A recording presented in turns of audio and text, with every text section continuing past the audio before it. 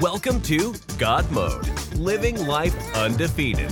Join us each week as Pastor Chris delivers a message to encourage, challenge, and empower you to live life in God Mode.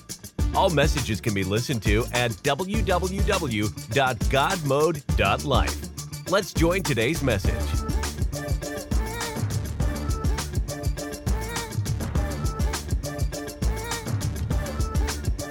Hey, thank you so much for tuning in today to God Mode. I'm so excited as we're beginning this new talk, this kind of a new series called Staying Positive. And I really don't want to sound negative, but I'm getting sick and tired of all the negative talk going on in the world today. I mean, does anybody else feel that way? Like it's just getting almost overwhelming everywhere you look, almost all the time. Anytime you turn on the news or read in the news app, and there's a lot of really difficult news. I mean, people are getting sick, people tragically dying, jobs are vanishing, the economy is struggling, the nation is divided. And it seems like the pervasive message in the world today is that this is the end of the world as we know it. And it's so easy to get stuck into the negativity and the fear and the anxiety that seems to overwhelm so many people.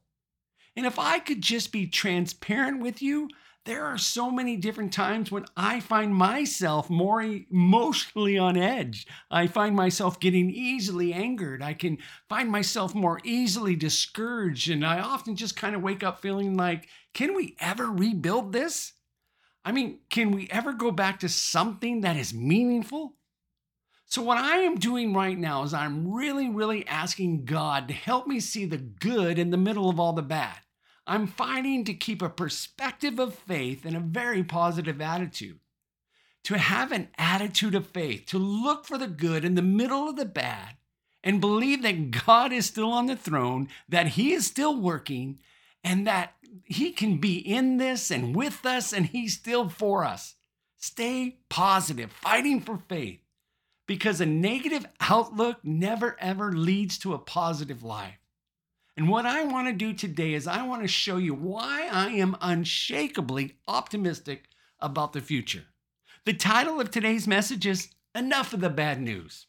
So with that, let's kind of pray. Father, we thank you that your gospel is nothing but good news for lost and broken people. We pray, God, that your living word would build our faith to be optimistic about the future because you are good, loving, and a faithful God. Speak to our hearts, God, today that we would be different in your presence. In Jesus' name we pray. And everybody listening today says, Amen. Let's talk about optimism. And what I want to do is I want to first tell you what optimism is not, so we can be very clear. And then I want to help try to define what optimism is. Let's start with what optimism is not. First of all, optimism is not a denial of reality. It's not putting your heads into the sand and acting like everything's okay, nothing's wrong. You have a positive attitude no matter what. Just deny the reality, and if we have a very significant challenges all over the world, we just it doesn't matter. We're just going to deny that. Optimism is not denial of reality. It's also not blind faith. It's not just naive, wishful thinking that everything's going to work out if we just don't do anything about it. It's not denial of reality. It's not blind faith. A definition online that I read, a very clear definition is this. Optimism is simply confidence about the future or a successful outcome. It's a confidence, believing that something good is coming, or an assurance, a belief that there's going to be a positive or successful outcome. What I want to do is I want to add some spiritual weight to a definition of optimism. This is my definition of what a faith-filled believer can be optimistic. Here's why. What is optimism? Optimism is the unwavering expectation that our loving God is working every situation for our future good. It's the unwavering expectation. It's an assurance deep within our souls that our loving God, He's involved, He's working in every situation for our future good. In fact, it was Paul who said the very thing to the Romans in Romans 8:28. He said, and we know that in all things, somebody wherever you are in the world, say all things. It may be your impossible boss or your financial setback or your annoying in-laws.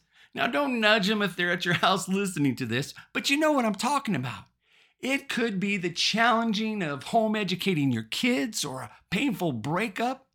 In all things, our God works for the good of those who love him, who have been called according to his purpose. In other words, even in a negative situation, it still holds the potential to produce positive purpose. Because we, as faith-filled believers, can live with unwavering expectation that our loving God is working in every situation for our future good. I'm incredibly optimistic. So what I want to do for a moment is I want to just kind of pause, and I want you to think about what you think about. I want you to think about how you process your thoughts about the future. How do you see the future in your thought life? Because the reality is, if your thoughts are consumed with negativity and fear and worrying and anxiety, that's really, really bad news. Because what consumes your mind tends to control your life. Whatever you think about tends to direct your life. In other words, the life that you have is generally a reflection of the thoughts you think. Proverbs tells us this, that as a man or a person thinks in his heart, so he becomes. Your life is generally moving in the direction of your strongest thoughts. And so if you tend to think the world is always in trouble and you can't trust anyone and I hate my circumstances, you're probably not going to get to the end of that day and go, wow, this was the best day ever. If you wake up with a bad attitude and a bad perspective and a bad filter, and you see everything through a pessimistic lens, what you think about tends to direct your life. What consumes your thoughts controls your life. And that's why the quality of your life will exceed the quality of your thoughts. What do you think about? This is one of the big problems with pessimism. Those who have a consistently, chronically negative attitude. Experts will tell us about pessimists. Pessimists tend to view negative events as both personal and permanent. That they're personal. In other words, it's my fault. This is happening to me because I'm bad. I'm no good. Nothing ever goes my way. I'm incapable. I'm unworthy of anything good. And then they tend to think that it's permanent. This is always going to be this way. I'm never going to have a good life. We're always going to struggle. Things are bad and they're only going to get worse. And before long, we start to live with a very real victim mentality. The economy's bad. I'll never get the job I wanted. The virus is unstoppable. We're always going to have to wear masks for the rest of our lives, everywhere we go, all the time. The world is never going to be safe again. Here's what he has to recognize, that being content, being satisfied, being blessed, being optimistic, it isn't a state of affairs. It's a state of mind. What controls your mind controls your life. What consumes your thoughts? I want you to think about what you think about. What consumes your thoughts? Are your thoughts typically drifting towards faith in God and optimism and belief about his power and his goodness involved in your life? Or do you tend to drift towards the negative? I'm just concerned. I'm worried. The world is falling apart. If you move toward the negative, and if I can be honest with you, I have to fight for an attitude of faith because by nature, I tend to be a realist. I tend to be concerned. I tend to drift toward the negative. If you find yourself there, what you want to do is you want to feed your faith and you want to starve the negativity. Feed your faith and starve your fears. Why? Because whatever you feed tends to grow, and whatever you starve tends to die. What I want to do is I want to starve the wrong choices that rob me of any potential joy, and I want to feed the things that help me grow in faith. This doesn't mean I put my head in the sand, But for me, what I do to starve the fear is I don't watch the news 24 hours a day. Because if I did, I'd want to hop in a bathtub, fill it up, and make toast in the bathtub. I mean, it's just too much. And so what I do is I study the news, maybe a little bit here, 30 minutes there. I want to be aware of what's going on in the world, but not all day long. I've got to get the negative voices all around me out of my way. What I'm going to do is I'm going to distance myself from those who are only the world is falling apart type people. I'm going to distance myself from, and I'm starving my fears. And then what I'm going to do is I'm going to try and feed the things that build my faith. And what I want to do is I want to show you exactly how I feed and build my faith. One of the most valuable things that I do is I take a rich portion of Scripture and I try to get into the Scripture so that the Scripture gets into me. I don't just read through it, but I'm going to live in it. I'm going to focus on it. I'm going to meditate and I'm going to think about it. I'm going to let it work and start to renew my mind. So I'm going to give you an example. And since we're talking about Romans 8:28, one of my favorite verses, the power of God that works in good things, I want to show you how I would go through Romans 8. And in order for me to feed my faith, I'll take a rich portion of Scripture. And first of all, I want to understand the contents. I mean, not just reading it, but I want to know who wrote it, to whom it was written, why it was written, what's going on before the verses I'm reading. And so I know that the Apostle Paul was writing a very, very rich, meaty, weighty letter to the Romans. I know that Romans 8 comes after Romans 7. So I think about Romans 7. And in Romans 7, I love Romans 7 because Paul was totally a mess. And it makes me feel better about me whenever someone who's spiritual is like just losing it. It makes me feel better whenever I'm losing it. And in Romans 7, he's going on this rant like, I don't understand myself. To put it in modern day language, he's kind of saying, I'm just a screw up. The things that I want to do, I don't do them. The things that I like, I know I don't want to do, I end up doing those. I'm such a mess. And then he shifts in Romans 8, and it's almost like he's taken himself out of his negativity and his dysfunction and his sinfulness. In the very beginning, he says, therefore now, there is no condemnation for those who are in Christ Jesus. If you're in Christ, there is no judgment for your sins. Your sins have been forgiven. And he makes this hard turn and he starts to renew his mind. He talks about the mind that's on the flesh, that the things about the things of the flesh, but the mind that is on the Spirit lives for the things of the Spirit. He says if you are led by the Spirit, you're children of God. If you're focusing on the Spirit, your mind will be at peace. And then I might just land in a portion of text like Romans 8:18.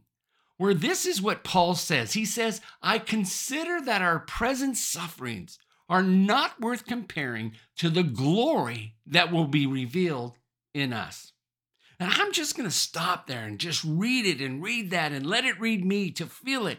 When he says, I consider that our present sufferings, all the things that we hate, that we're enduring, that are so incredibly painful, our present sufferings are not worth comparing with the glory that will be revealed in us. So I remind myself, okay, the Apostle Paul wrote this. How did he suffer? Well, he was imprisoned multiple times. That's kind of worse than what I'm going through right now. 5 times he was beaten with 40 lashes. I mean, that's pretty bad. 3 times he was beaten with rods. He was stoned, and it wasn't for entertainment purposes. I just felt like I should say that. I don't know why, but I mean, he was not. Rocks were thrown at him. He was shipwrecked. He spent the night out at sea. I would hate that. Hanging on to a log for his life or for whatever. I mean, he was betrayed. He was beaten. This guy was left for dead on the side of the road. He didn't even look like he was alive. And this is the guy who said, our present sufferings are not worth comparing to the glory that is to come. I let that feed my faith. Our present sufferings aren't worth comparing to the glory that is to come. So I ask you, where are you hurting right now? What have you lost? Where are you experiencing a hardship that deeply grieves your soul? I know that so many of you're facing job loss right now, that there's real suffering. Some of you are worried that you're sick, and some of you would be sick or have relatives that are. Some are battling diseases like cancer and such. Some have relational challenges right now in their marriage or with your kids, or you have a friend betray you, or you're just dealing with the inconveniences of just how do I do at home when the kids are crawling over me. Whatever it is, what I do is I tell myself as I'm reading this, what Scripture teaches me essentially is the struggle I'm in today is producing the strength I need for tomorrow. It's not even worth comparing. This momentary trial, this momentary struggle is not even worth comparing to God's future blessings and the glory that will be revealed in us. I've got unwavering expectation that our loving God is working in every situation for our future good. So I starve my fears and I feed my faith. I let God's word start to renew my mind because my life is always moving in the direction of my strongest thoughts. So I read on and I get into Romans 8:26 and I stop there. Paul said, in the same way, the Spirit helps us in our weaknesses. I need that. It's really good news. It's good news for me. It would be good news for some of you right now because I'm feeling incredibly sometimes incapable of even thinking about this, even about this podcast. What's the right message at the right time for the right spiritual response? And I'm second guessing myself right and left and don't prepare at all for a lot of this. And then I tell myself, He will never leave me. He will never forsake me. His Spirit helps me when I'm weak, when I'm broken. His Spirit, the same Spirit that raised Christ from the dead, dwells within me, and I feed my faith. For those of you who are feeling weak, you feel overwhelmed, you're discouraged, you feel like you can't take it anymore. People will tell you, well, God helps those who help themselves. The Bible doesn't say that. The Bible says God helps those who need help. He helps those who are weak. He helps those who are broken. He helps those who are crying out to Him. He helps you when you are weak. So if you're hurting right now, who is God? He is your comfort. If you're confused, He is your guide. If you find yourself discouraged, He is your hope. If you're anxious, He is your peace. If you're weak, our God is your strength. So I feed my faith. I starve my fears. I feed my faith. Then I go to Romans 8:28 and I just let it sink in. We know that in all things, in the good things and in the bad things, in the days that I love and the days that I endure, and in the heartbreaks, the inconveniences, in all things, God works for the good of those who love Him, who've been called according to His purpose. He is that good. He's that good. He's that involved. He's working in the middle of the situation, going behind the scenes wherever your enemy means for something evil. Our God, He can still use it for good. That's how faithful our God is. You may not see Him, but He's always there. He never leaves. He's always good, and He's always for you. And I'm reminded of the goodness of God. So often people will say things like this. Here's the key to happiness. You want to be happy? You want to be fulfilled? Lower your expectations. Don't expect anything good. Then you're never going to be disappointed. If you lower your expectations and believe only bad things are going to happen, then you're not going to be crushed when they do happen. I would tell you this. As followers of Christ, don't lower your expectations. Raise your expectations in the goodness, the faithfulness, and the power of our God. So many people say, I just want life to get back to normal. You know what? I've got more faith than that. I've got faith in God that we can go back to something better than normal, that He can do something in us. I may not like what I'm going through, but I appreciate what God will produce out of this present pain. God is working in all things to bring about good. I believe by faith that God can do exceedingly and abundantly more than we can ever ask or imagine, according to His power. I'm believing that going through this, there are going to be some of you, you're going to come out on the other side and your marriage is going to be stronger. I'm optimistic that some of you, your families will be closer, that your love is going to be deeper for one another, and that your generosity is going to become greater, that there are Christians who are going to become bolder in their faith, that the light of the church will shine brighter, and that the harvest is going to be bigger because we lift up the name of Jesus. I'm optimistic in the goodness and the faithfulness of God. His church always prevails. His word is always true. His presence never leaves us. He never, ever forsakes us. And so I feed my faith and I starve my fears. And I read in Romans 8:38 through 39 when Paul says, "For I am convinced there is an unshakable assurance. With everything in my soul, I believe this to be true. For I am completely convinced that neither death nor life, neither angels nor demons, neither the present nor the future, nor any powers, neither height nor depth, nor anything else in creation will be able to separate us from the love of God that is in Christ Jesus the Lord." You know, I will tell myself, no matter where I go, my God is there. No matter what I do, my God loves me. No matter what happens to me, my God is for me. And that's why I have this unwavering expectation that our loving God is working in every situation for our future good. Enough of the bad news. Did you hear me? Enough of the bad news. Let's acknowledge it. We got some problems. And we have a bigger God. We have a bigger God. Come on, say it one more time. We have a bigger God, a God whom all things are possible. So rather than be consumed by fear and anxiety, I'm going to believe that our present struggles are not even worth comparing to the future glory of what God is doing in us and through us. Whenever I'm discouraged and weak, I remind myself His Spirit is perfect. In my weakness, His strength is perfect. He's working in all things to bring, I may not see Him, but He's still present and He's still good. And even when our enemy means something for evil, our God can turn it into good. Because there's nothing, not disease, not sickness, not any fear that can separate us from the love of God that is in Christ Jesus our Lord.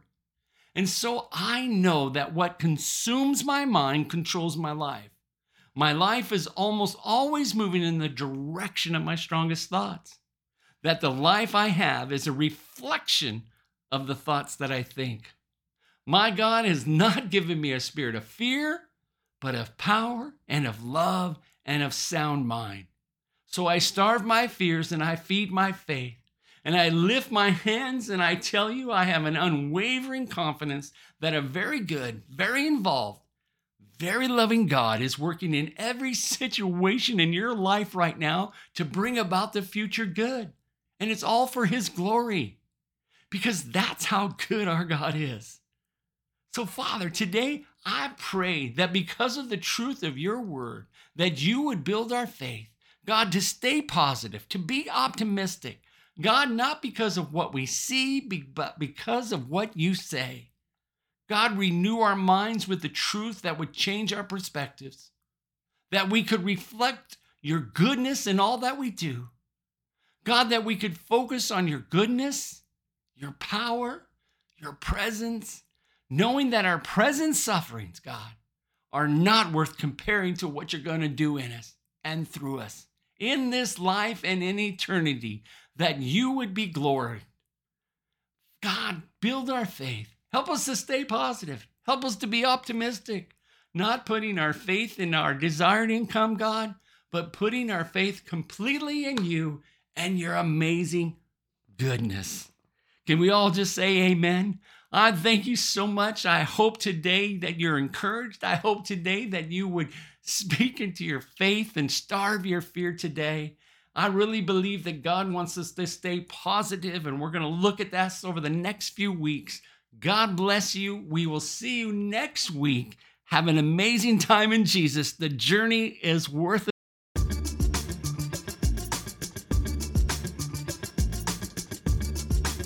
Thank you for listening to today's message. You can hear all of Pastor Chris's messages at www.godmode.life. Join us next week as we continue on in this series. Please leave a review of this podcast at podchaser.com.